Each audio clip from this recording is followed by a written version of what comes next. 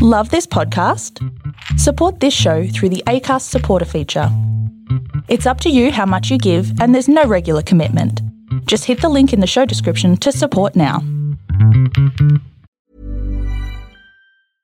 Hey, I'm Ryan Reynolds. At Mint Mobile, we like to do the opposite of what Big Wireless does. They charge you a lot, we charge you a little. So naturally, when they announced they'd be raising their prices due to inflation, we decided to deflate our prices due to not hating you. That's right. We're cutting the price of Mint Unlimited from $30 a month to just $15 a month. Give it a try at mintmobile.com/switch. $45 up front for 3 months plus taxes and fees. Promo rate for new customers for limited time. Unlimited more than 40 gigabytes per month. Slows full terms at mintmobile.com.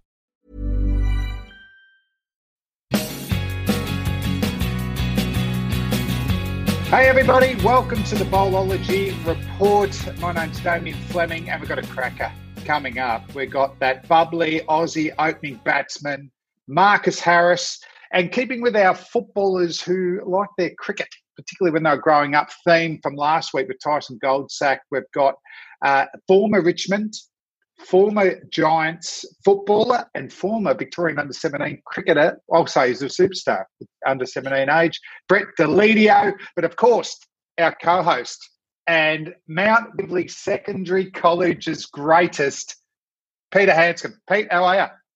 I'm great, Flem. Thanks for that amazing introduction. Again, always good. What was happening cricket-wise at Mount Waverley Secondary College? Mate, we would play one round robin a year in the zone, in the zonings. If you managed to win that, I think they were like 9 over games. You play a little round robin. If you win that, you move on to your districts, and then if you win that, you go on to states. So we were competitive-ish, but we didn't have a lot of depth, Flem. That's not a million miles. I'm a lot older than you, but we were around that 9-10 over mark. I think we might have had 3 games, which you had to win, then you got going. But, the school system, particularly the public school system, is really providing some pretty good cricketers or cricketers' opportunities. 9 over cricket, you might be the originator.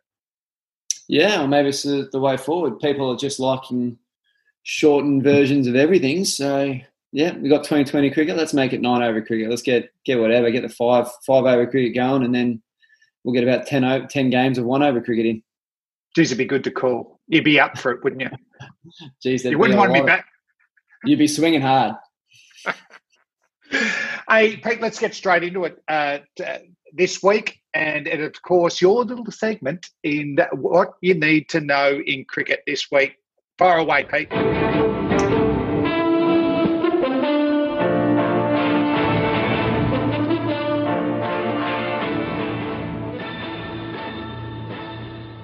Yeah, I guess the big news in cricket this week, Flem, was the England-Pakistan test, or at least it was for me. Hell of a test. Very, good test. Yeah. Ebbs and flows. That's what we like about the long format of the game. You never know what's going to happen. That's why you need the 4 to 5 days to play a test match. It was, it was awesome to watch. That first innings, Shan Masood opening the batting, 156. Thanks for coming. Like, it's hard coming in for the first innings when you haven't seen conditions. And he's come in, batted beautifully. And what I like for him, isn't it? I'm sorry? I think it's 300s in a row for him. Yeah, in 3 tests. Yeah, the third Pakistan opener to do that ever. So pretty impressive stuff. And what I like... Do you want to name the other 2? Got no idea, mate. Mate. I'll have a guess. I'll go Sayed Anwar and Mohsin Khan. No idea. Beauty. Well, maybe someone listening to this can tell us after they've done a bit of research. But he had a lovely, lovely temperament, I thought. But this might be the secret. He uses the Keeley bats, which is actually an English brand cricket bat. Just a lot of county cricketers use them. So I thought maybe, he's gone over there, got into the English conditions, really embraced it, and gone with the local cricket bat. Well, maybe instead of using jute balls in the second half of the Shield, every batsman should use a Keeler or an English type willow. Prepare themselves. Just get ready for it. Yeah, it just must be something different, something in the wood, Flem. No, I like it. Very good. Yeah. And our man, we mentioned last week, Bubba Azam, looking great. Again, that first innings, 69. He just looked in control. I love his straight lines when he's batting. Him and Coley look similar, and just classy. Like, when you think like textbook cricket, they're just beautiful to watch. And I think exciting things watching him over the next 2 tests. I'm hoping that he can continue to pile on the runs. Hey, and Pete, you know what hurt him? The end of the day. He needed to keep batting, didn't he? Yeah. That must annoy you, yourself even. Just that starting when you're on a pretty good score. Yeah, it can go one of 2 ways. It's you either have to start again and you're like, bloody hell, here we go, try and get my iron again, or you walk out there going, beauty, I'm already on 60. If I get out first ball, I've still got 60 and I haven't got a duck. So happy days. Yeah. I'd take the 60. I'd take the 60, mate. I'd take anything in Test cricket at the moment, Flynn. And again, looking at the bowlers, Yasir Shah doing the damage for Pakistan in that first innings. He's just classy. He looks like he takes wickets all around the globe, which is awesome to watch, and it's what you want from your spinner. He's impressive and just gets getting better with age, Flynn. Yeah, and I thought they had quite a good balanced attack, Pakistan. When I heard it was a bit dry early, I went, I tell you what, if they can get first innings runs, because, Afridi, left arm, pace, swing, I think he's going to take hundreds of wickets. Abbas in English conditions, even though it was dry, he's new ball bowling, and Jaheim, the quick. Probably the only thing they lacked, generally they've got a top order batsman who bowls quite handy off spin, like a Shoaib Malik or Muhammad Hafiz. Yep. And Shadab Khan didn't really get going for him, but I still thought it was pretty good attack in that conditions. Great attack and a lovely mixture between experience and just youthful out and out exuberance, which I love because it means the youngsters are learning the experience there as well. But sometimes when you're a little bit older, you like the young boys to give you that energy to keep you going and push you through that third session, that last hour of the day where the legs start to get a little bit heavy. And what about England? The first innings knocked over. How do you rate Ollie Pope? He looks a good player for me. Really, really liking Ollie Pope. He sets up beautifully. He's owning his game, which is what I like to see. And he looks positive out there. He looks to go out there and try and score. So if you're bowling a bad ball to Ollie Pope, he's hitting it for 4 or he's getting up the other end, and that's putting pressure back on the bowlers, which is it's great to see this. Great to see it from him.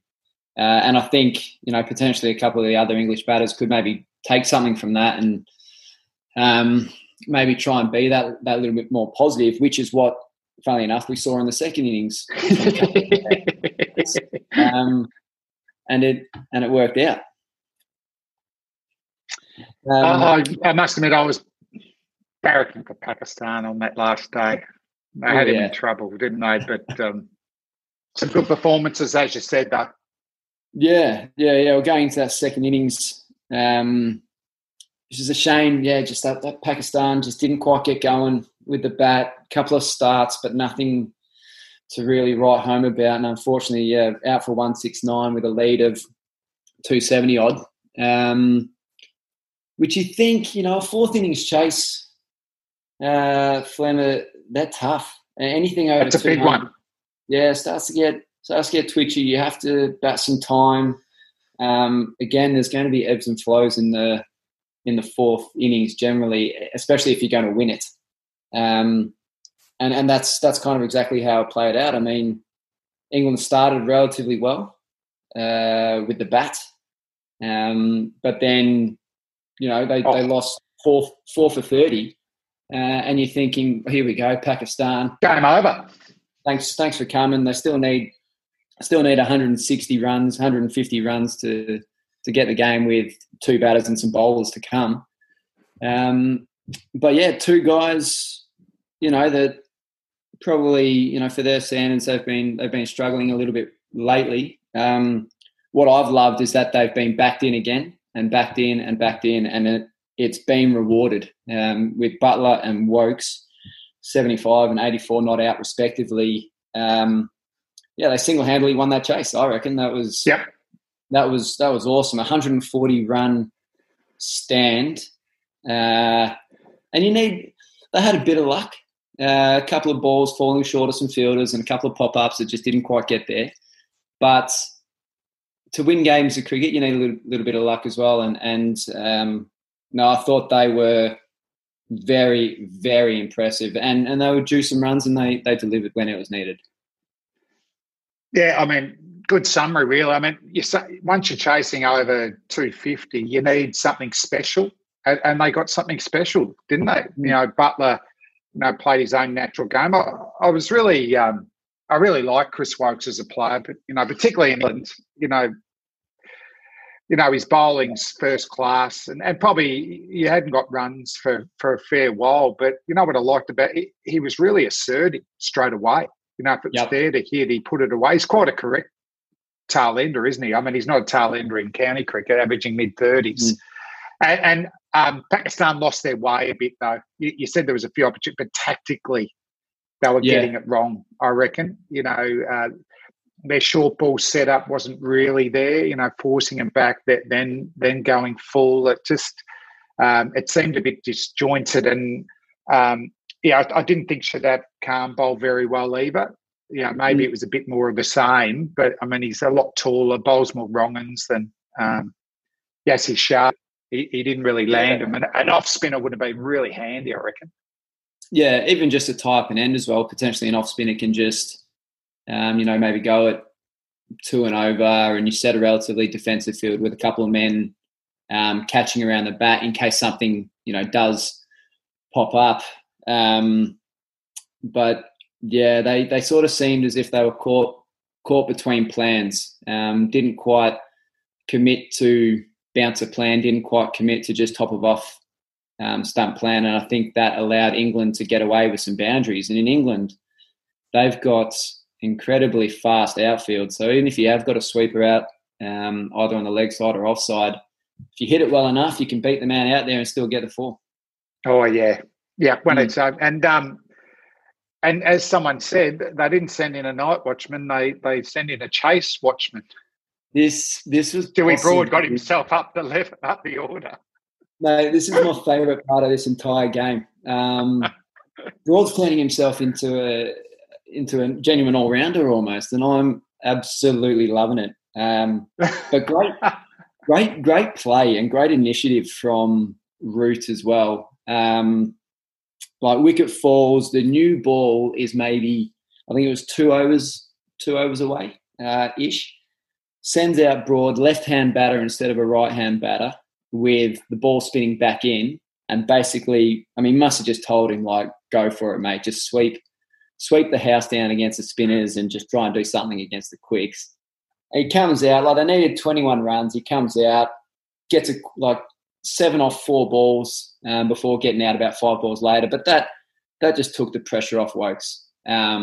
It meant he didn't have to spoil a run. He sits on his bat a little bit, and then he can finish the job when they need 10 runs or so to get. And I thought, that was great. I'm all for that. No, he's had nothing to lose. But for blokes that have missed out on Test cricket, the first Test, Wokes and Broad have had a pretty good summer so far with 2 to go. But hopefully that's the standard. Hopefully Pakistan don't drop off like the West Indies, and that they can keep competing. Because I thought that would have been a real cross against England cricket team, because that's their 4th Test for the summer. So they're cricket fit. Not all of them have played every Test. But Pakistan to come in cold like that and compete hard and, virtually win it, I thought was outstanding. So, and it's not many times the ICC match referee, grounds player or similar, but Chris Broad fined his son 15% of his match fee for language. So I think Stuart tweeted, no Christmas presents for Dad this time, but that's got to be a first. Wonder if Chris has just pocketed the fine and said, thanks for coming. That can be the Christmas present.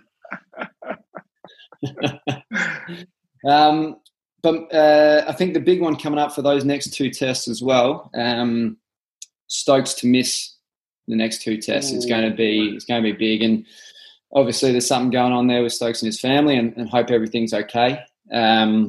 But yeah, I think that's going to be a big loss there to England. And he's been batting 4. So, what do they do with the order? And he just got a couple of wickets when they desperately needed those in the second innings. So, a 3-in-1 cricket, they've got a hub, they've got the group of players. Obviously, they're not going to be able to replace a like for like, are they? No. So it's whether they go the extra batter or the extra bowler. And yeah, I guess, with the tail doing a bit of wagging now, maybe they go the extra bowler and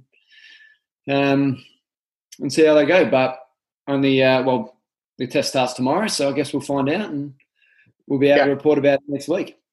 I think they'll use a batter because Butler batted 6 anyway, didn't he? They played the 5 bowlers. So, But, yeah, can't wait for that one, Pete. Yeah. And moving on, we're staying in England anyway. Just a little bit of county cricket news. And this game excited me. Kent versus Sussex. Flem, if you saw, Sussex bat first, make a very reasonable total of 332, all out. And then Kent come out, make 1 for 530. And the only reason they stopped at 530 was because there was a compulsory declaration after 120 overs. They could have gone on, made another bloody 400 runs. But there was still enough time. And so that's credited to a young 19-year-old in Cox, 238 not out. Not a bad highest score in first-class cricket at the age of 19. Yeah, and that's a pretty impressive way to do it. I don't think when we get a high score, you have to buy beers. So he would have bought his slab, and I don't reckon he'll be buying a slab there for a little while unless he keeps going. That's the way to do it. Go big first, and then Leaning as well, who'd made the move from Yorkshire, who was middle order batsman for them, doing some good things, but he's made the move, got the opportunity at 3 and made 220 not out. That's great to see, especially when you decide to take that chance at another team, and it's worked out for him. He's got that opportunity. So that's awesome. And he's a good bloke as well. I like Jack. Oh, yeah. Unfortunately for Jordan Cox, though, he won't be able to back it up because he's out for breaking the social distancing protocols. He actually, a young fans asked for a photo, boom, out. Oh, stiff, just trying to do the right thing, give back to the community, give back to the fans. He's gone. Oh, wow. Well, I mean, I guess you got to know these things in this climate, but geez, that's stiff. That is stiff, but I think he'll get back in. Yeah, I think he'll probably get another chance. But the one that stood out for me, and now we've got 2 double hundreds, but this still takes the cake for me. It's Darren Stevens is still running in, bowling medium pace at 44 years old. Now I'm 29 and I did a little bit of training today and my back is that sore and I didn't even bowl. So for him to come in at 44 years old and take 5 for 50 on day 3 of 15 overs, bloody impressive, Flem. And it's awesome to see. It's just starting, isn't he? Like he took up bowling mid-30s, seriously. And I looked up, he's got more first-class wickets than me. He's got about 550. But no, he could keep going until he's 50. This is crazy. But what a win. I've never heard of winning by an innings and only losing 1 wicket yourself. and on the third day as well. It's just just kept the game moving forward, and that's what I like. It's entertaining cricket, runs being scored, wickets being taken. How good. No, I just like in isolation, cricket still brings up things that you think you'd never see, and certainly ticks that box. Yeah, sure did, Flem, and that's what I've got for Newsweek. Okay, so that was Pete's What You Need to Know in Cricket this week.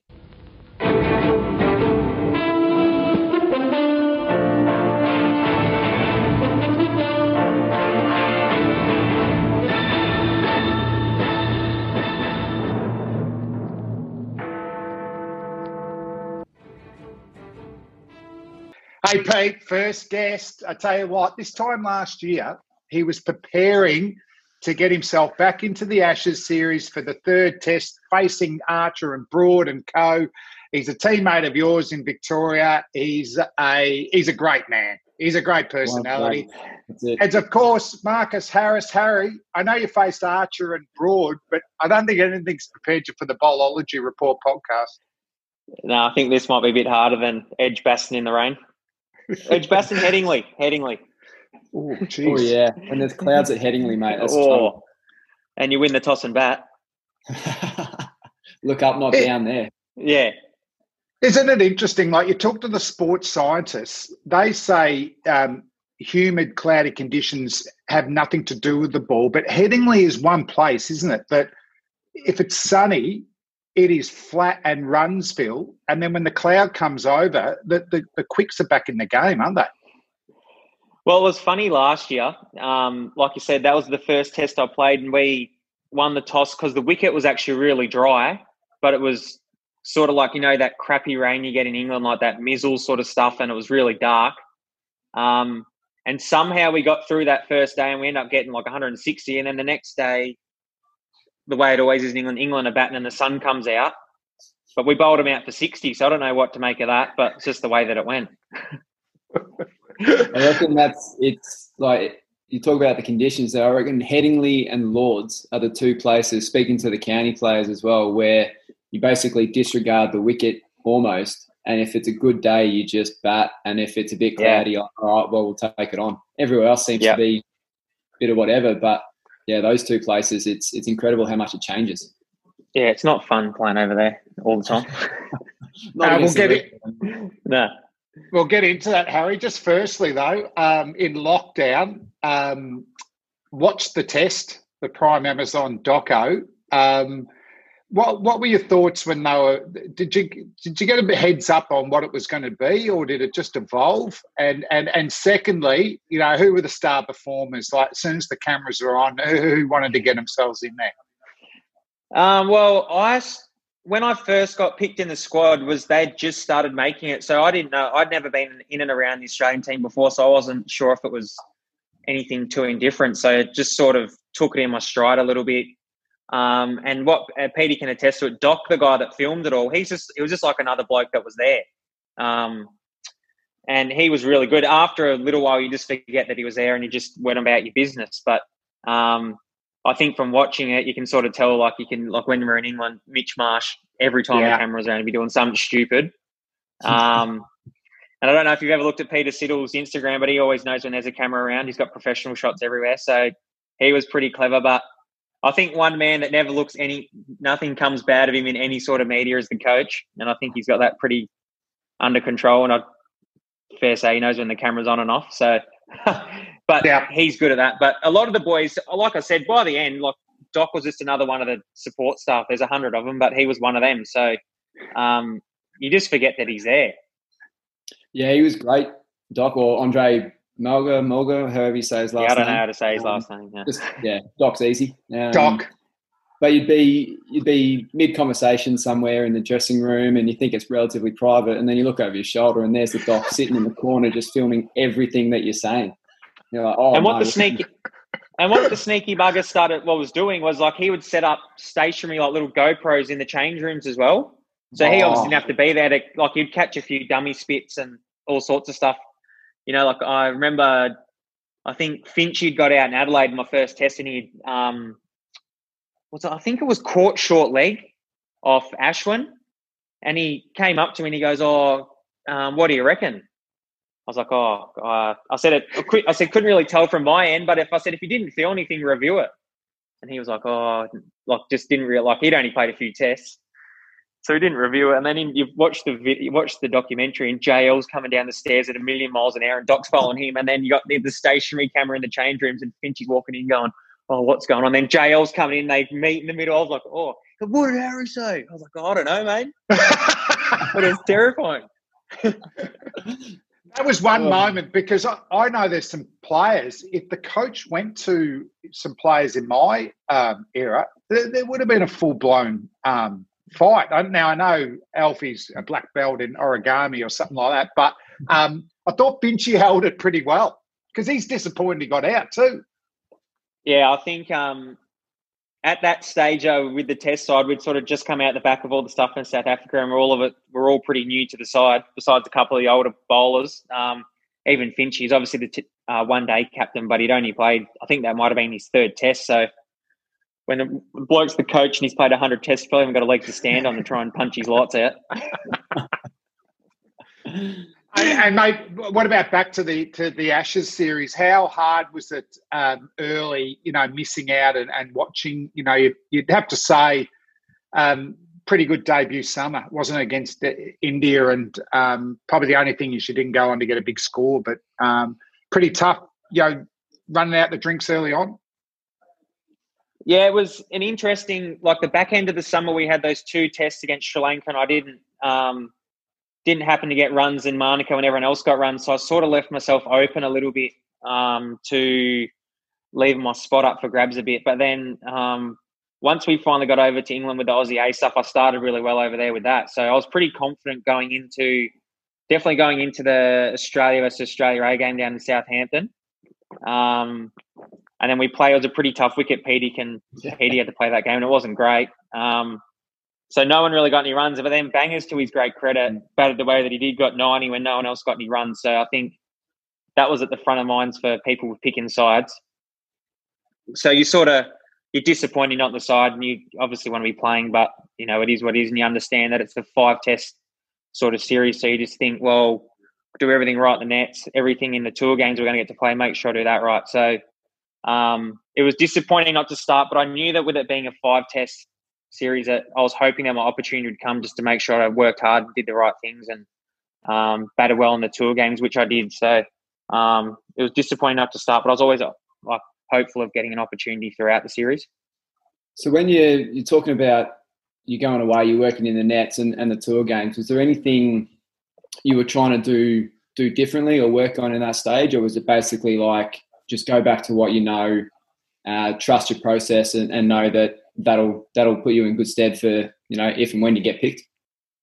Well, when I got over there, the main prep was back here in Melbourne, like in the indoor centre on the hard wicket. So like you try and replicate as much as you can, but it's obviously not the same. But then we got over to England and we had the tour game against Sussex, and you play a couple of those. I got 100 in the first game, but I think, like both you guys know, in those tour games, they can roll out some interesting sides. So, but we had a good hit out against the England Lions, so I was confident. I hadn't played in England other than league cricket, so I knew it was going to be different to what I'd experienced before. So I was just trying to get used to the wickets, trying to find a method that worked, and I felt like that was working up until I got my opportunity to finally get a game. And you've gone, well, I mean, you said it there, you've basically gone from league cricket to test cricket in the space of a couple of games in English conditions, and then up against Broad, Archer, guys that actually, like, they dominate left-handers, or they feel like they get a good result against left-handers. And you look at Broad stats, it's amazing the difference between his left-handers and right-handers dismissals. What are you thinking, mate, going into that third test? Like, you've seen what they've been doing. How are you preparing yourself mentally to try and get in this battle? Well, I was just happy to be playing. Like, I was at that stage, I was really confident. I'd come off the back of a good summer, and I was really chomping at the bit to get in the side. So I wasn't. I'd seen that he'd troubled Davey a fair bit, and Davey come off the back of a really good World Cup. So I knew it was going to be a challenge. And even after the first innings at Headingley, I got out to a pretty good ball from Jofra. So it's just one of those ones that you go, alrighty, I've nicked off, doesn't matter, get on with it with the next dig. And then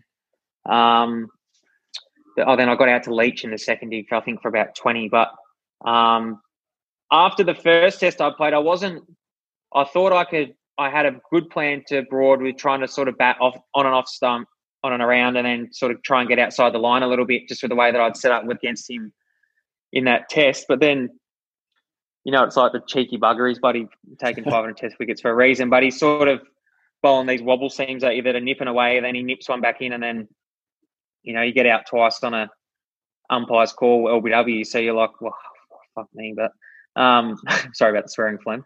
No problems. But that was the challenge. It was sort of, I worked on a few things, I know, and then going into the last test, actually Smithy threw me balls for about 45 minutes just trying to ask him, any tips I could do. He goes, just don't miss the ball in your pads. So I said, that's easy for you. But so it was just hard. Like the way that I've been taught to play and I've grown up to play in sort of the Australian way is to stand there and hit the ball back down the ground. And in England, that's not always that easy. So that's what was trying to work things out on the go a little bit was I'm trying to get myself outside the line of the off stump to Stuart Broad, who's been troubling all the left-handers, but then he's nipping it back at my pads and I'm getting caught in line because I'm trying to cover my stump so much, not getting nicked off. So that was one of the great challenges. And I think it's one of those things will just be next time I go back over, whether it's county cricket, club cricket, international cricket, I think you're better for the run and, hopefully got a better game plan. And I reckon the tough thing is, Harry, is you went to Smithy, but you probably couldn't go to Dave because just about every innings, Dave was trying something different. And the ball that I found incredible from Broad, wide from the crease, and to be able to, it wasn't swinging, it was seaming. So both of you were trying to cover your stumps and you still had that ability to seam it away. It was incredible. Yeah, I remember speaking to Davey, just asking what he was trying to do, and he was saying the same sort of thing. Obviously, he averages nearly 50 in Test cricket, so he didn't have too much to worry about. That's what I said to him. I said, mate, you'll be fine. You go home and make a million runs, but I'm trying to keep my spot in the side. But it was sort of, I don't know how to say it, not good, but it's sort of, you go, well, I'm not the only bloke that's battling out here in these conditions. So you sort of, and I remember saying that to Trevor Hones after the series. I said, it was tough conditions to open to. I think the only bloke in the whole series that actually did all right, the opening batsman, was Rory Burns. So I'm not sure you're going to try and replicate how he bats, but just the way he applied himself. But the way he applied himself and went about it in those conditions, I think probably could have taken a bit more from that at the time, looking back at it. But yeah, like you said, I think as a batsman, I know, well, especially as an opening batsman, and we learned from playing with the Duke ball in Australia, it's quite easy. It's easier to set up for swing than what it is to set up for seam. So you know which way the bloke's going to try and swing it, but if you don't know which way the bloke's trying to seam it, how are you supposed to know? So if he doesn't know, so that was a challenge. And like I said, going forward, I think you even watched like the other day in the Pakistan and the West Indian series, it's been the same story. Blokes have struggled early on. So it's just one of those things. And I think as well, one of the things that did go under the radar was a little bit that they used the Duke board they'd used in county cricket, I think it was the season before or something like that, with a bigger seam on it, which I would do if I was them as well. So that was another challenge that we had to face. Yeah, it's funny that, Flem, we kind of mentioned that last podcast, but with the cooker ball, how sometimes there's just a good batch of balls and they swing more or seam more. And if you're the home team, you're just going to find that batch like a fine wine. It's a good year of making balls. So get that batch and help your home team advantage. To both of you boys, in hindsight, using the Duke ball for the second half of the year, it didn't seem to have any effect on our batting in that series. Smithy's a bit of a freak. Marnus had been playing county cricket and getting runs. So we are going back to, they're going to have to deal with the Kookaburra out here and we're going to have to deal with the Duke over there. Well, my opinion is that the way that the Duke performed over here is so different to the way it is over in England that it wasn't really comparable. Like they were I thought it kept the games interesting here, but they were also juicing the wickets up. So it was sort of, if it was a Kookaburra ball, it'd be seaming all over the place. So it didn't really make too much of a difference. But I think like the best preparation you see is like a guy like Marnie going to play 10 county games before he even plays a tour game for Australia. And that was the best preparation of anyone. And then the guys that had been playing in the World Cup did well. So I think that's probably the best preparation. I know it was I found the cricket was interesting with the Duke ball in Australia, but I think it'll be interesting to see. I think it went a bit far the other way. I sort of agree with the things that Stephen O'Keefe's spoken about with sort of phasing out the spinners. It was really tough, to play on grounds towards the end of the season and have a Johnny Holland spin a team out to win bowl you to victory or anything like that. It didn't happen that much anymore. So it'd be interesting to see how it goes this summer now that we're going back to the Kookaburra. Hopefully some flatter wickets, H. Hopefully. I think the Junction's been doing too much. Oh, the Junction. Highway. Yeah. Hey, just on Marnus, at what stage did the team start to pick up that he was trying to morph into Stephen Smith? Was it as soon as he made the test team, or when? Well, he's just like I've never seen anyone like that loved something so much and is so passionate. Like literally, he's just a nuffy, like a massive, just enough. He won't even there's blokes that love it, but then there's blokes who'll go and have a beer and switch off and talk crap with your mates. But Marnie's literally cricket 24/7, and I think when he started, he actually struggled the Shield season just before he went to England, and then he went to England and sort of the floodgates opened a little bit. And I remember he batted really well in Southampton on that tough wicket. He got a really good 40. I think he got 40 or something, but he batted really well, and he was sort of walking in front of his stumps a bit more and moving around a bit and doing a few different things. So, but to be fair, no one really knew that or had seen how much he improved until he went out and batted in that test match in Lords when he copped that one on the gob first ball and then proceeded to get a really good, I think it was 50 to sort of save the game with Heady. But, to his credit, he did really well. But him and I think Smithy equally loves him just as much. So I think it goes a bit both ways. I don't think it's just Marnie. Well, Smudge has finally got someone else who loves cricket just as much as he does. It was unbelievable. Harry, we're talking about, you probably didn't even really get into that phase of, fear of failure in England. Like you had 6 innings and you're always trying to work something else. But I also read an article saying, the fear of getting hit in that Perth test match against the Indians. That attack that they had for that summer was quite amazing. Can you compare their attack at home on conducive wickets compared to England's in their conditions? I think that the fear of getting hit one was that game in Perth when we literally all wore one. It was the second innings mainly, wasn't it? Yeah. Yeah, it was more the fact that I actually remember the first innings, me and Finch had got through to lunch and we never played at the ground before, but the wicket looked really green and then it was 40 degrees.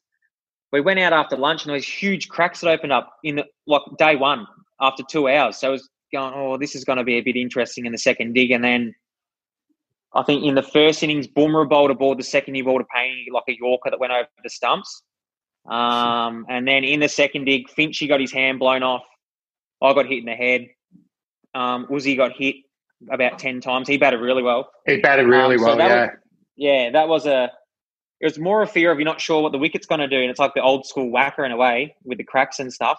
And I think in England, there was no real fear. I think the wickets there are generally pretty even. They're not as quick as the Australian wickets. But then again, at Lords, when Jofra really cranked it up and, it was like a bull at a gate to Smith. You see Smithy get hit, you go, I'd never worn those stem guards before, but before that first test in the nets, I'd whacked them on pretty quickly. So, but I haven't seen too much bowling like that. But I think to India's credit, they're a bit not unsuspecting because we sort of know what they are, but they're very accurate. And Bumrah can bowl out and out quick, and he's got a very different action. At least with Joffrey, you can sort of see the ball a little bit of a relatable action a little bit, whereas Bumrah, you haven't got anything. You don't go, well, I'll face someone like that in Shield cricket or I'll face someone like that in club cricket. You haven't faced anyone like that. So that's what was difficult. I I think the thing with Jofra was that his actions seems to be always the same pace, so it can be hard to pick up if he's going to bang one in or if he's going to try and blow your feet off or anything. So that's what was tough. So I'd like to see Jofra come out here for a summer. I don't think he went quite as well in New Zealand on their wickets, but to be fair, some of those wickets weren't very good that they were bowling on. But yeah, it'd be a good contest between both of those. He's also Jofra's also just increased the amount of cricket he's playing as well. So, when he in that Ashes series, he was relatively fresh, but since then there's been a lot of cricket being played with him. And as a fast bowler, I mean, Flem, I'm sure you attest to this, that the workloads on your body can start to get ridiculous, and to try and keep bowl 150k, I'm sure it's quite bloody hard.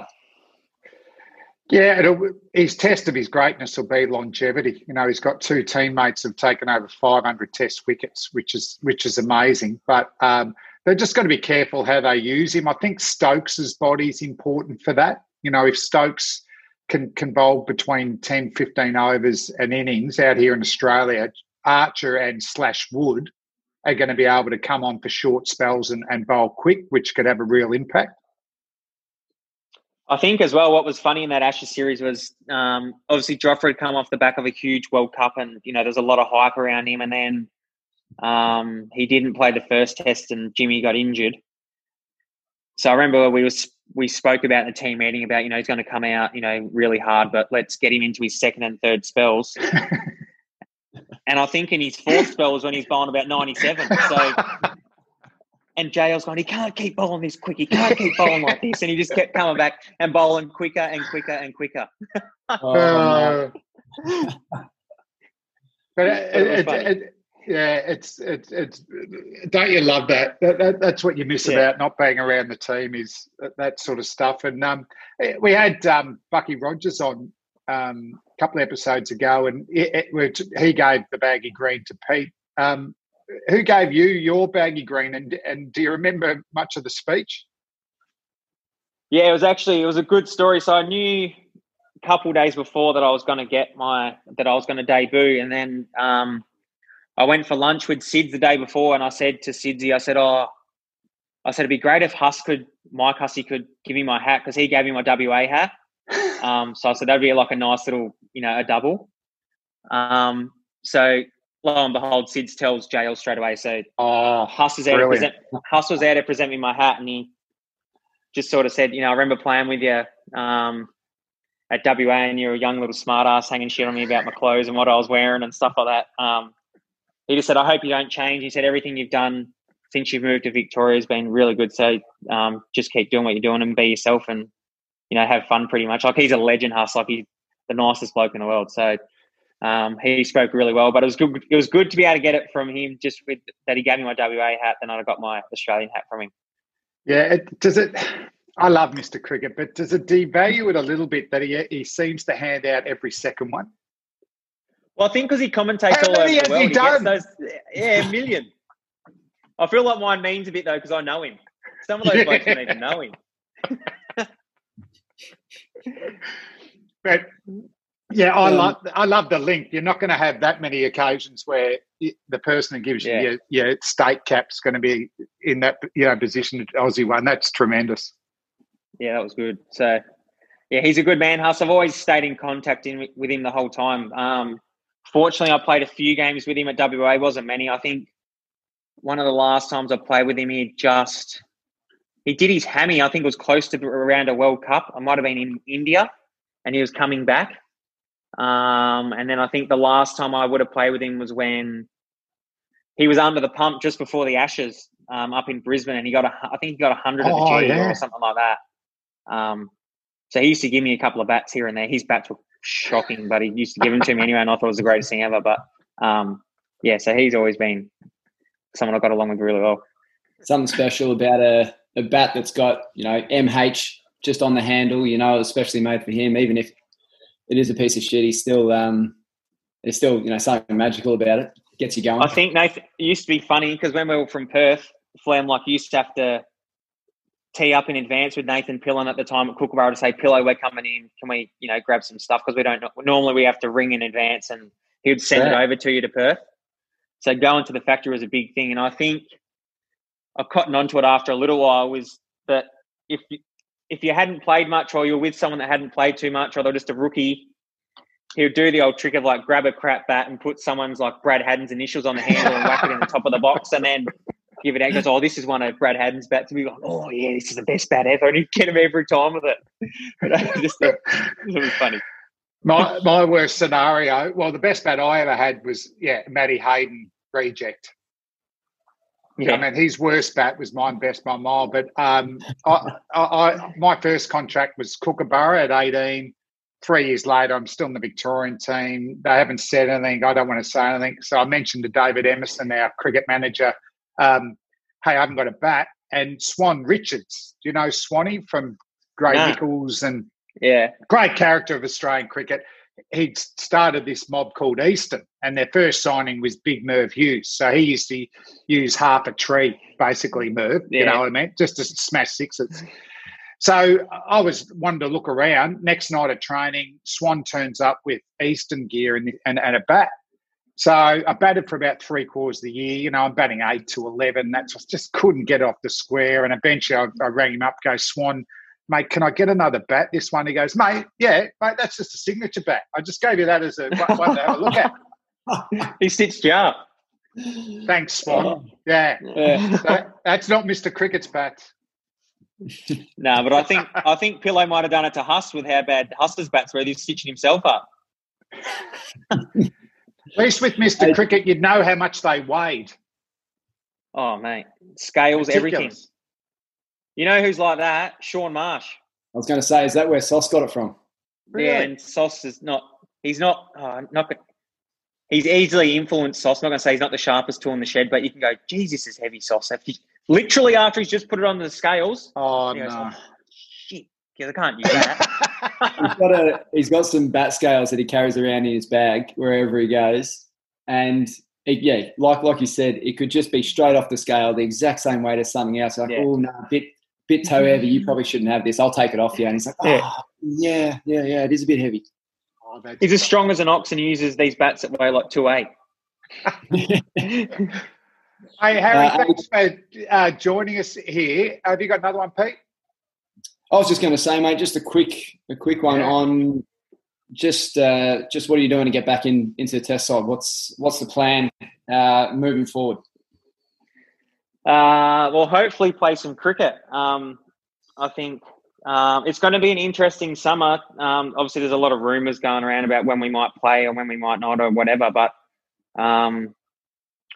I think until we get told we're not doing something, I think it's season as is. But I think it's just doing what I need to do.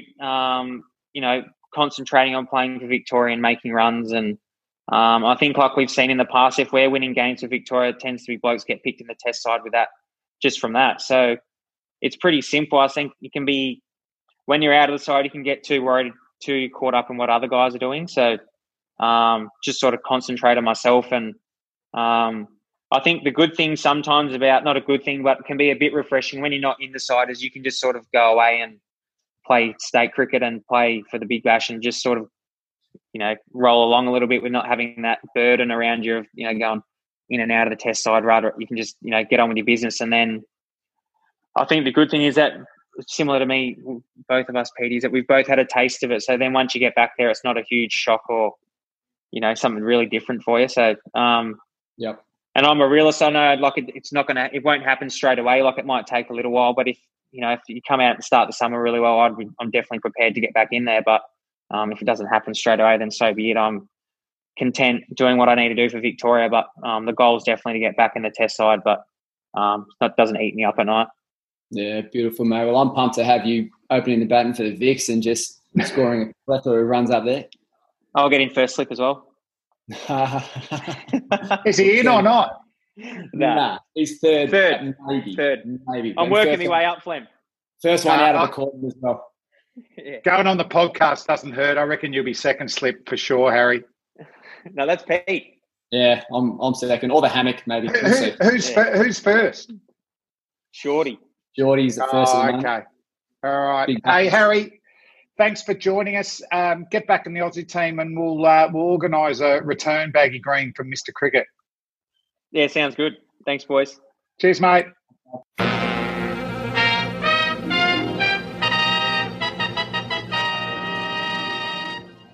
Pete, what about our next guest? He was the number one draft pick in the AFL, 275 games for the Tigers and the Giants, all Australian, best and fairest. But it's about his cricket career that we're going to talk a fair bit today. For the fans of Victorian under-17 cricket teams over the years, he was a hard-hitting batsman, fast in-swinging bowler, probably bowled out-swingers as well. Put your hands together for Brett Deledio. It's exciting to have you, Lids. Thanks, boys. Hard-hitting batsman. I did enjoy a good time out there, Flemo and Pete, but never too many long times out there, which is probably much to my dad's disgust. He spent all that time watching me, and I'd often get out caught on the boundary, mate, to be honest. So you're saying you're a 2020 player before your time? I probably should have stuck at it, Pete, to be honest. Yeah, I just enjoyed seeing the ball sail through the air. Seeing it go through on the ground through the covers wasn't as enjoyable as whacking it back over Long On's head. Hey, Lids, you grew up in the country. Now, your old man played one game for Carlton. Was he a cricketer as well? Is that who influenced you in the playing cricket as well? Yeah, well, he started off. He was a tennis player as a kid.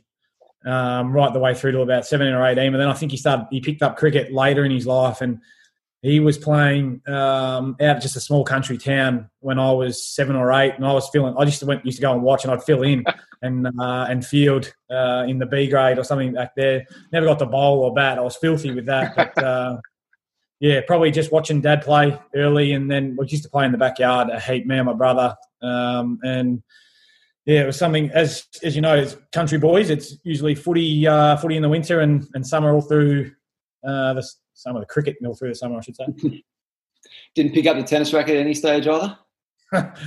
Nah, mate, I didn't have the patience for it. My backhand was pus, so I just never. Cricket was way more fun because if I wasn't batting, I could bowl, and vice versa. So, tennis, mate, I was rubbish at that, and Dad still thinks he could beat me. Beauty. And mate, what about your cricket and footy heroes growing up? Who were they? Yeah, so footy, I was a Carlton man. Obviously, Dad played the one game there, so I was massive Cooter fan, and used to love just being able to try and hold the ball in one hand like Cooter could. But then later on, I was probably more like I love Aussie. And the way he played, because I think the Lions were so dominant in the 2000s, early 2000s, and then later on it was Juddy, mate. I wanted to be Juddy, long sleeves, number 3, loved it.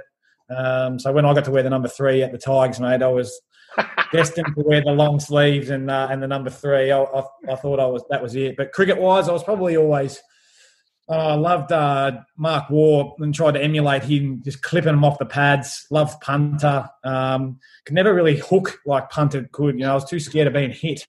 So I wasn't that good at that. But tried to bowl leggies like Warney, and then and line and length like Pidge McGrath. So mate, I'd anyone who was good at the time, I loved them. Some good heroes. Have you got like a vivid memory of maybe growing up in the backyard, or a ball you bowled maybe to your old man one day, or something that just sticks that you can still see now? I can, mate, and I to this day I've told Dad that I meant this, but he still doesn't believe me. I said, "Come on, Dad, come back," and he's having a glass swill on the Merlot. So he's got one hand holding the wine glass, the other hand he's trying to bat. And I've bowled this bit. I said, I'm going to try and hit this glass. He's been a smart ass, so I'm going to see if I hit this. Big in dipper, and it's come, bounced up, bang, glass smashed everywhere. Couldn't believe it. Dad was ropeable, and Mum's just like, well, serves you right. Thought you were better than the game, and he didn't have it knocked out of his hands. But yeah, that's a vivid memory, mate. But most of the time I was playing with my brother, and him just bowling for ages because I didn't want to get out, and then I'd eventually just pop him up a catch. Then he'd bowl. I'd bowl to him for 2 or 3 balls, nip him out, and then I'd get back in and bat again. So he was filthy, mate. He'd often just throw the bat and say, I've had enough. Yeah, I used to do that with my older brother. He'd get me out all the time. He was about 8 years older. Just get me out. I'd kick the stumps over and walk in. That'd be it. Crack it. Yeah, fair enough too. And it's obviously footy and cricket were going well, so much so cricket-wise, you got picked in the Vic under-17 team in Adelaide. Or I was watching all those games because I was at the academy there. What were your memories and some of your famous teammates and potentially the biggest wicket you got in that tournament? Oh, I don't know whether I got too many wickets. I was an opening bowler that we were playing on roads over there. Geez, they were nice to bat on. As a number 9 batsman, they were nice. They weren't great to bowl on, Flem, but Finchy was obviously... You're not, just before we get away that week, you knocked over a current Australian player, not in Test cricket, but one-day player who will play Test cricket from South Australia. From South Australia. Plays for South Australia now. Geez, mate, I wouldn't even know. Tommy Cooper, is that who you're talking about? No, because he New South Wales. Alex Carey. Oh, Alex Carey. Was he playing then? No. Sorry, I saw a Carey. That'd be his older brother, wouldn't it? Yeah, it's his older brother, Adam Carey. Yeah, take that. I nipped him out, mate. I remember that ball too. It was one of the better balls I bowled for the carnival.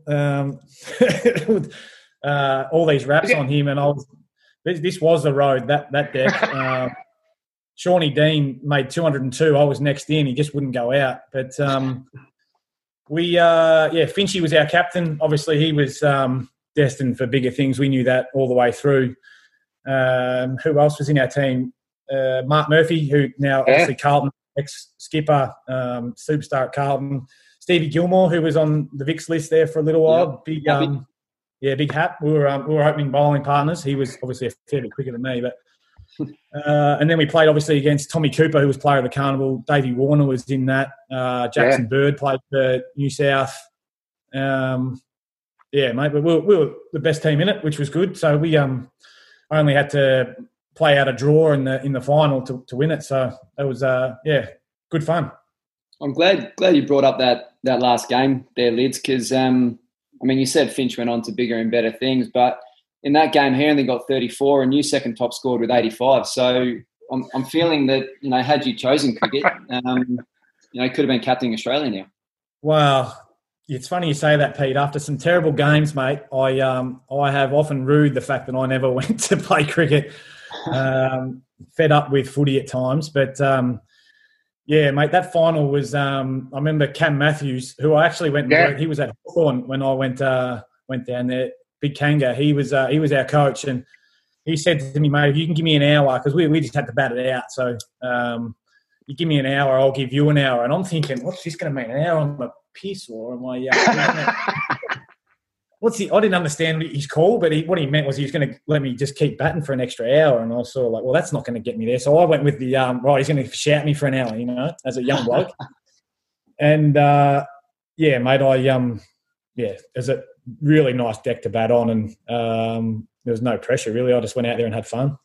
Well, I was there, Australian under-19 coach at that stage. So we're picking a squad, which you didn't get into, but I remember saying to Cam at some stage, going, you've got to get him up the order. We can't pick him as a number 9.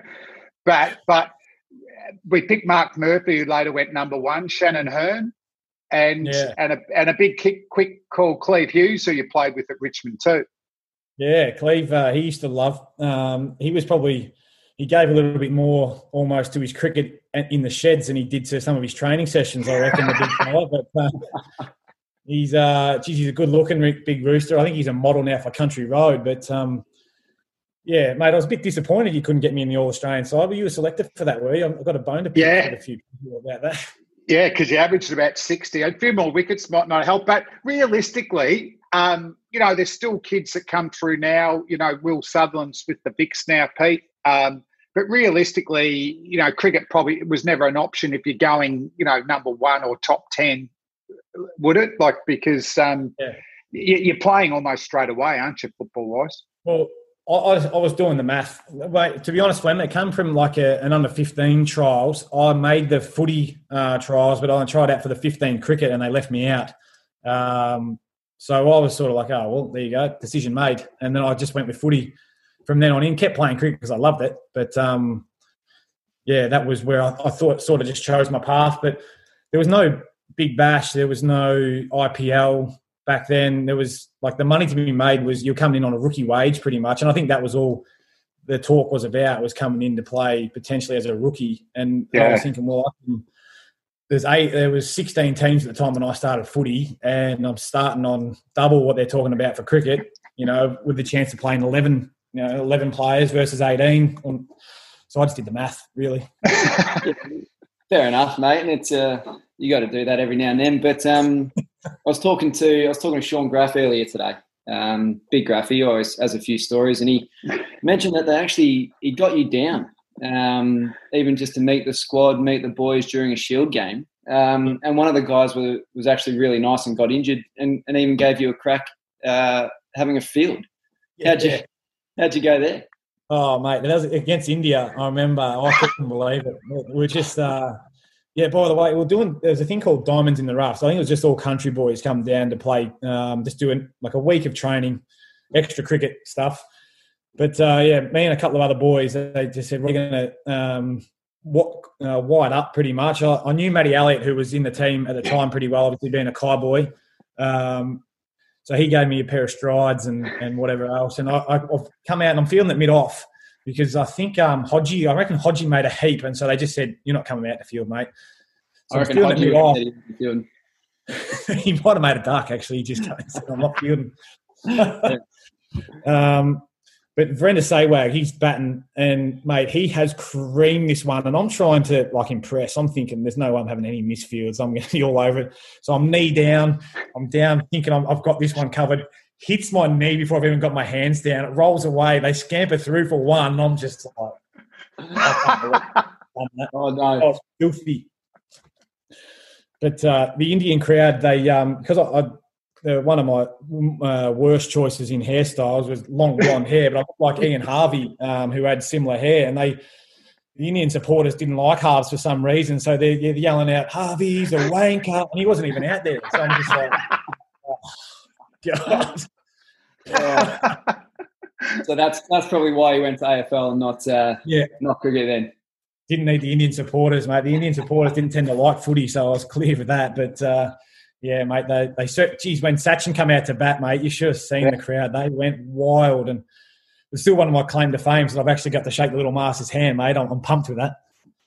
Oh, yeah. That is gold, isn't it? What a great experience. Billy Brownless actually was not a bad district player, young, and he had a 12-man experience there. Amazing, and particularly India, so there would have been a crowd at least, if it was one of the other nations. But, mate, so it's footy. You go as number one. Like, how early did you know you were going number one? And what about the expectations, in that pre-season and your first season? Well, in terms of knowing when I was, as a young bloke, I used to read all the press and you hear what people are talking about just because you're interested to see whether you're rated and how well you're going. My biggest thing was I wanted to keep playing good footy and I wanted to go as high as I could. That was just a goal of mine, regardless of, getting on a list was great, but I wanted to try and shore it up a little bit, and see whether I could get pretty high. I found out the night before, Greg Miller, the recruiting manager or footy manager he was then at the time, the Tigers rang me and just said, look, mate, we're going to go with you at pick one. That just was like, I calm down now. I don't have to stress too much. How long before the draft do you get told that? The night before. So this was I'm sitting there watching, I don't know what we were watching. We're just kicking back on a Friday night, and then no one were coming down to the draft. So we knew that much, but we didn't know where we're going. But he rang, and then I was good mates with Ruff. So I was on the phone to him, and I just said, this is, mate, they've told me I'm going one. They're touting you at going number 4. We're going to get to play together. It's going to be awesome. How good's this? We get to the draft the next day, and Hawthorn bugger it up and pick him at 2.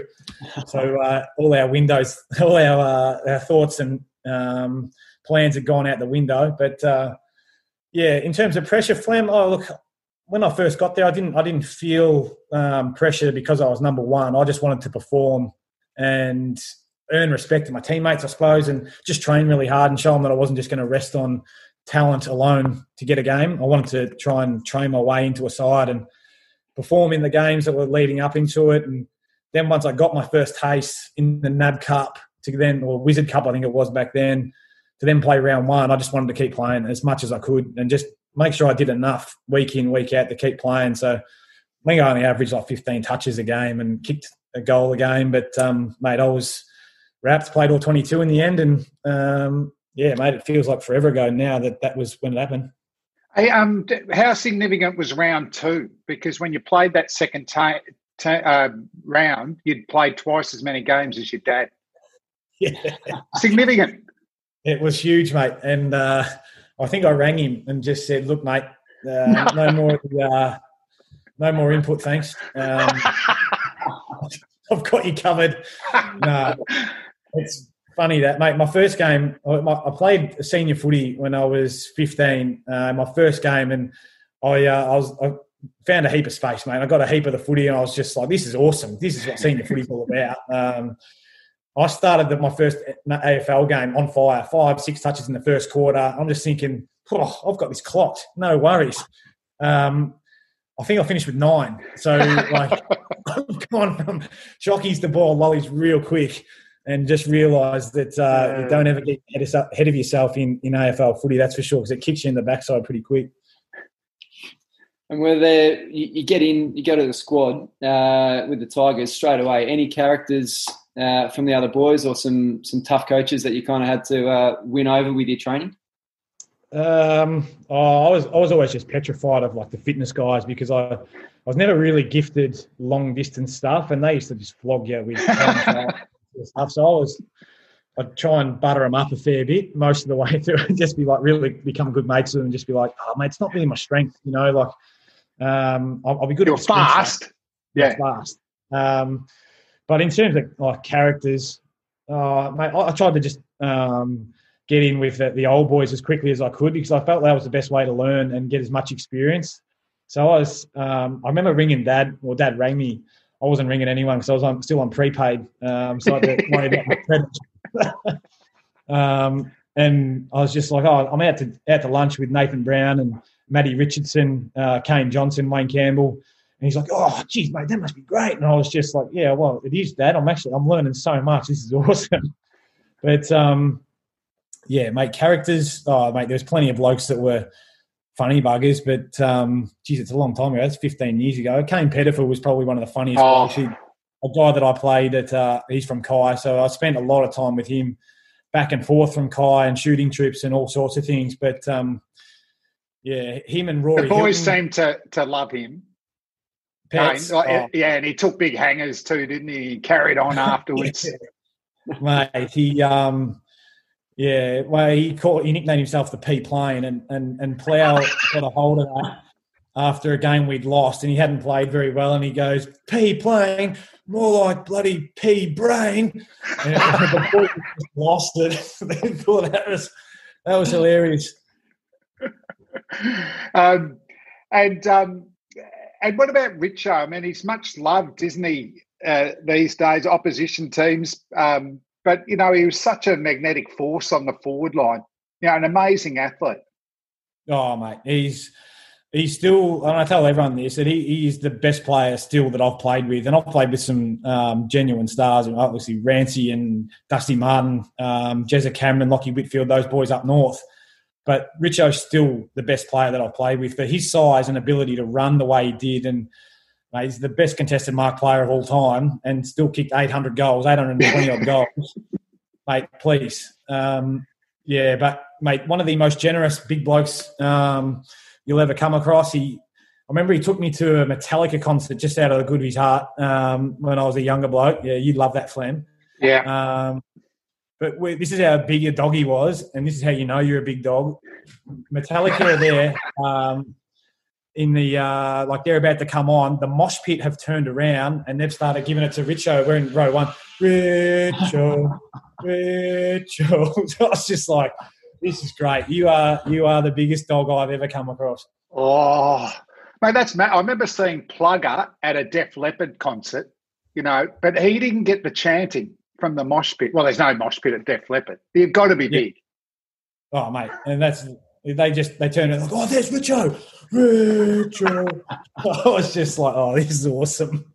It sounds like you had some cracking mates, but a couple of them may have just thrown you under the bus here a little bit with a potential golf trip down to Anglesey. That's just kind of want to delve into a little bit more there.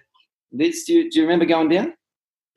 First, who's showing you this? Oh no, you never reveal your sources here, mate. So this will keep my cards close to the chest. Yeah. No, we this happened around 2014. I don't know whether you remember or we watched much footy, but we were rubbish most of the way through the year. We're okay, but we were around the mark. We won 9 games in a row, but on the back of those 9 games, we were doing a heap of bonding. Yes. And we were lucky enough. Culture. Yeah, culture. Exactly right. But yeah, we had 2 buys that year, and one of the buys was round 18. We'd just beaten Port Adelaide, I think it was, and we had 3 or 4 days off. So I said to the boys, right, we're going down. My wife's family got a house down in Anglesey. We'll go and play golf down at 13th Beach, and then we'll have a feed at the pub, and then we'll go back to their place, and we'll just kick back. It'll be pretty tame, pretty quiet. Anyway, there was another group of boys that were staying in Barwon Heads. They've cottoned on. They've come and played golf with us. They've come back to the pub in Anglesey with us. We're putting ridiculous drinks on made shots on the pool table to purchasing. Everyone put in $20 or $50 or something. We bought bottles of Captain Morgan and beers and whatever else. My father-in-law was pumped because he just had a fridge full of beers because we just went straight to spirits. Mate, I don't know whether you've had a night on the Captain Morgan, but I tell you what, the next day I was ready to check out. That was it. I looked at my food. Nah, that's it. I'm not drinking again for the rest of the year. I was cooked, mate. We had a great time, and we bonded, and we continued to win. So, mate, a lot can be said for that. Yeah, team bonding, mate. It's huge, massive culture.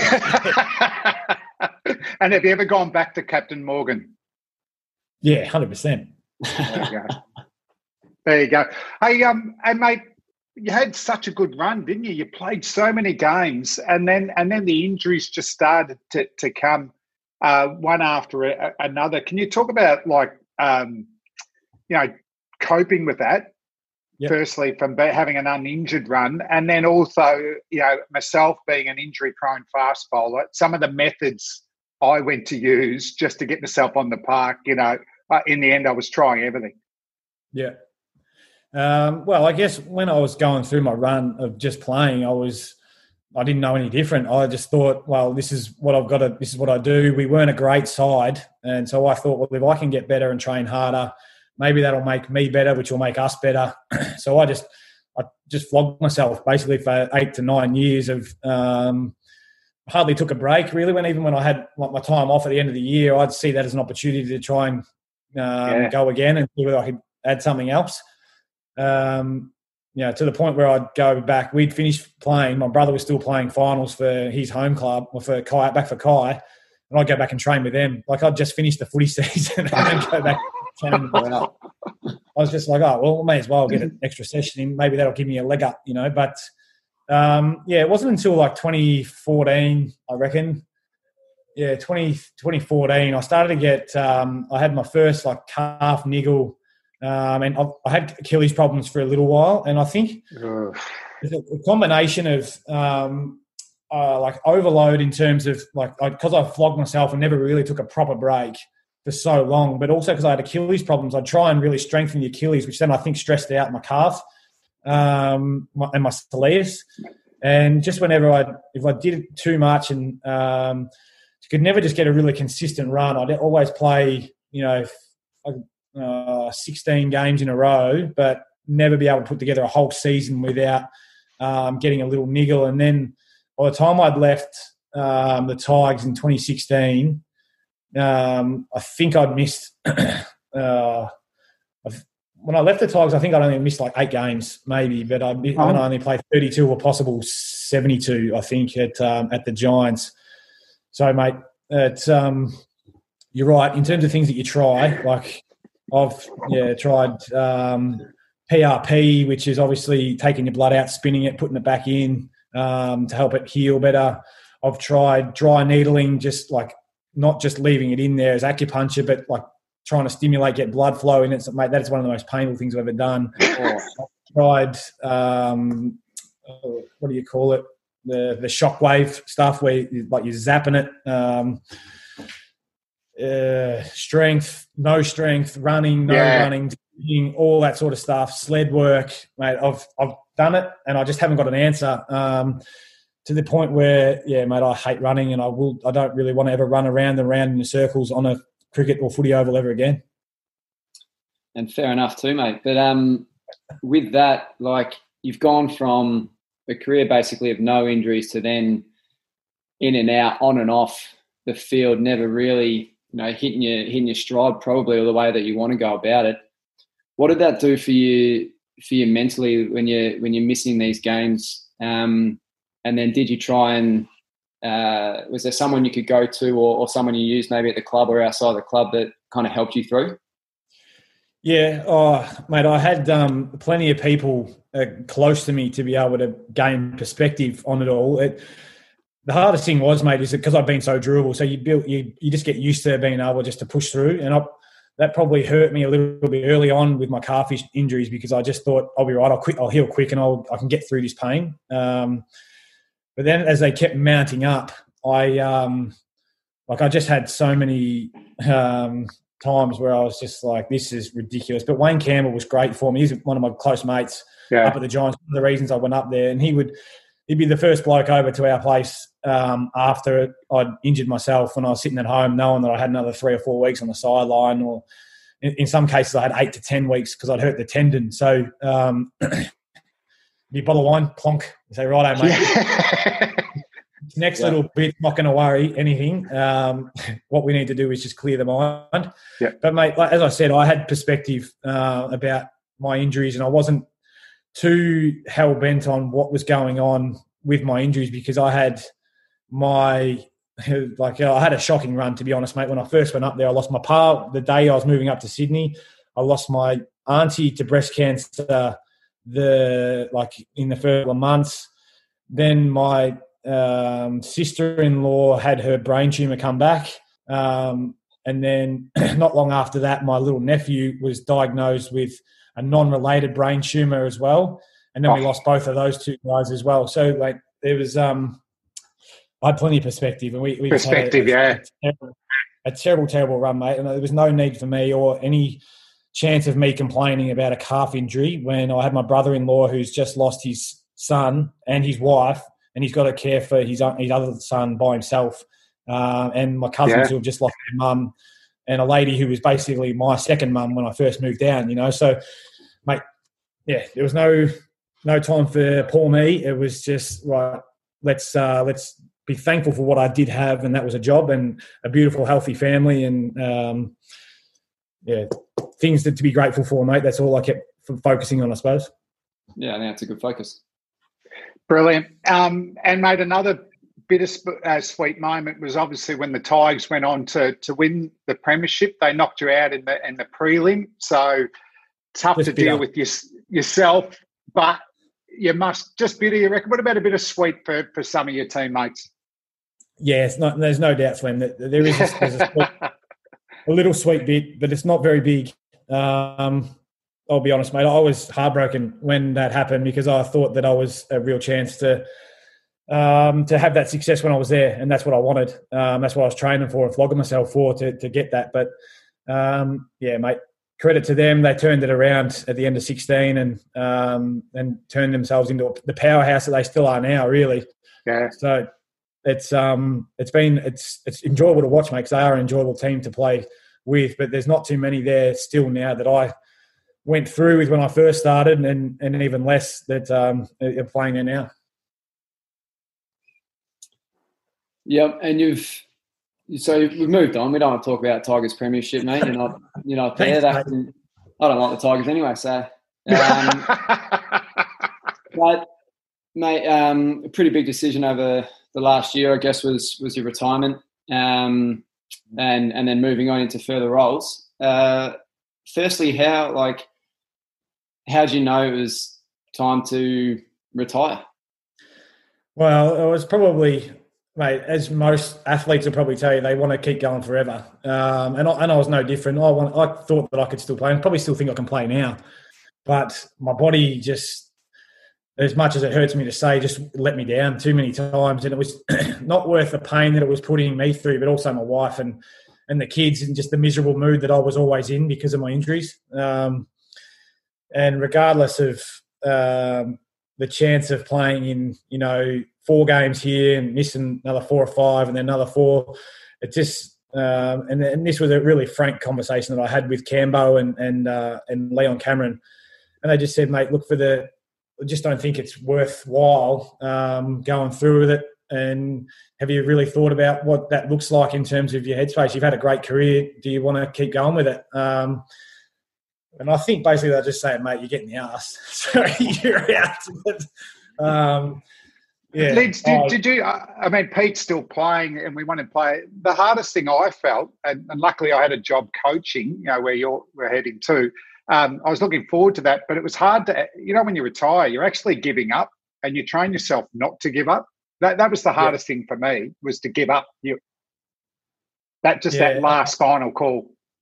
Yeah, and I still probably haven't given up enough. I still train too hard. It only took me 3 or 4 days post end of season celebrations and whatever else to go for a run. And mate, I just don't want to be that fat old bloke on the beach who used to play AFL that no one recognises anymore. So I keep training, mate. But you're right, it is hard, and you still have that itch to want to play, mate. I've got aspirations to play with my brother down at Torquay at some stage, whether that's next year or if we actually get back on the park at all at the moment. Yeah. But mate, it is. It's hard, and you don't want to ever give it up because you just love it. No, and obviously we're all in tough times, and the position at Hawthorn as a playing coach would have been ideal, but that hasn't worked out for yourself and a lot of people in the footy industry. But you've gone into player management, so you've got the opportunity to create some dreams for players like you 15 years ago. Yeah, mate, I went into coaching probably because I felt like that was what I was most qualified in, and what I love the development side of it in terms of working with young blokes. And when that was taken away, obviously through whatever's happened, the next best thing was, in terms of development and developing my passion, was going into probably player agency. And I was lucky that my manager, who I've been with for 17 years now, was taking me on board and teaching me the ropes at the moment, which is, it's really exciting, mate. And as you said, it's really guiding young people through young boys through that are in the same position I was, and I'm just giving them everything that I learned over the journey, and what I know that I liked from my manager and my management crew is what I'm trying to develop with them. And it's exciting, but it's in its infancy at the moment. We're doing a lot of these things, mate. A lot of Zoom calls. I'm a pro at these, but it's got its challenges. Okay, to finish up, been a fascinating chat. We did it with Goldie last week. Can you pick or select your favourite cricket 11 of all time? I can, yeah. It's not just Australian, so I've gone a little wide. Opening the batting, I have Big Haydos and Davey Warner, a couple of dashes, Grey Nick boys that just smash it, love it. As I said earlier, I loved punter. So punter with a goatee. I want a punter with a goatee and the baggy green, no helmet. And with the ridgeback. I used to love the ridgeback. Oh, at number 4, I've gone for one of the best all-rounders of all time in Jarks Cullis. I probably emulated a little bit of my game off him, being able to bowl and bat a bit, not quite as high. You scored quicker than Jarks. Yeah, he probably slowed down a bit, but I feel like you hit the ball further as well. What's that, mate? You hit the ball further as well. Didn't hit it very far. Well, I didn't watch him that close. Number 5, one of the all-time most stylish batsmen ever in Brian Lara. had the pleasure of meeting him in the back stalls of Boutique one night. Would you believe? Brian Lara, mate, one of the great stories. Yeah. This was a really tough one. I could have gone either way here, but I went with who I really like to watch, and that's Virat Kohli at number 6. I thought it could have gone maybe higher up the order, but I like the other boys a bit more. My batting wicketkeeper with a special mention to Pete Hanscom, Adam Gilchrist. Sorry, Pete. No. He was okay. He was okay, Gil. Just. Kumar Sangakkara probably just missed out there as well. He's another one that I love to watch. So stylish. I've gone for a big, dangerous left armour who used to like to bash it a bit too, which is Mitchie Johnson at number 8. Loved Warney at number 9. Got to have the king of spin in there. Why is that funny? Normally he gets picked for his off-field activities, but you forget that he was pretty good on the field as well. Oh, mate, I didn't go for anyone for off-field here. I'm all on-field. I'm about performance. Number 10, and I love this bloke, Wheels, swings at Dale Steyn. Angry, love his passion. One of my all-time favourites to watch. Yeah. Number 11, big Pidge McGrath, mate, just on a dime. I've even picked a 12th man. Steve Smith was the unlucky bugger who's 12th man, because I could have had him at 6 for Kohli, but I think he'd be really good at carrying drinks. And Flem, you're the coach, mate, so well done. Thanks, mate. Yeah. Even after Flem's disappointing under-19 selection crisis, he still gets the coaching. I didn't know that. So I'm going to redo that. And you're number 1. Pete, what'd you make of that team? Well, it's definitely heavily performance-based. I think if you put that, we'll see, but we'll put that team up against Goldies. I think probably on-field you'll be doing a lot of damage, whereas Goldie's team maybe off-field might be doing a bit more damage. But no, one hell of a team there and some really, really classy players. And Lids, mate, thanks a lot for the chat. You sort of took us everywhere there. We had a bit of a laugh and talking about, perspective as well, what's happened to you, later in your career. I think you're in a great position to be a fantastic player manager. So thanks for coming on the Bowlology Report. But most of all, good luck with the after footy life. No worries, boys. Absolute pleasure anytime. Love to come back. Thanks, Lids. Thanks, Lids. Well, that's it for the Bowlology Report. How good Marcus Harris and Brett Deledio were fantastic. Pete, also we can promote next week. We've got one of Australia's finest opening batsmen, probably the original two-pot screamer in the Aussie team in my days. It's the beauty. It's Michael Slatsy. I don't know if you recall him playing, but he didn't block too many. I don't know. I was watching a one-day game the other day, and he might have been striking at 50. So it could be an interesting discussion next week, Flynn. Actually, that is a question, because if you look up, I reckon I'm only guessing. I reckon his strike rate in Test match cricket would probably be quicker than one-day cricket. So we might ask him that to answer why that happened. I reckon he might know his stats as well. So we'll test him out. No doubt about that. Also, just a shout out, thanks to all the listeners and people subscribing, making comments. 2 listeners in Antigua. The CPL's starting up. They probably wanted to know what was happening there. But I don't know if you've been there. What a great little island. Like only 30,000 people, and they've produced like Sir Vivian Richards, Sir Richie Richardson, Sir Curtly Ambrose, Sir Andy Robert, a lot of sirs. But some of the greatest cricketers of all time, and very passionate cricket fans as well. Must be something in the water, or maybe the rum. I think more the rum, and it's delicious. But that's the Bowlology Report. Thanks, Pete. Thanks, Flem.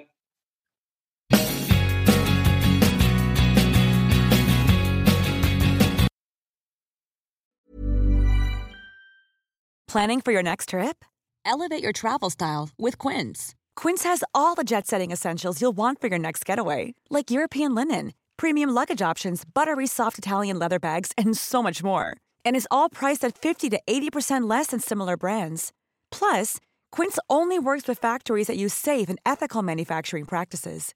Pack your bags with high-quality essentials you'll be wearing for vacations to come with Quince. Go to quince.com/pack for free shipping and 365-day returns.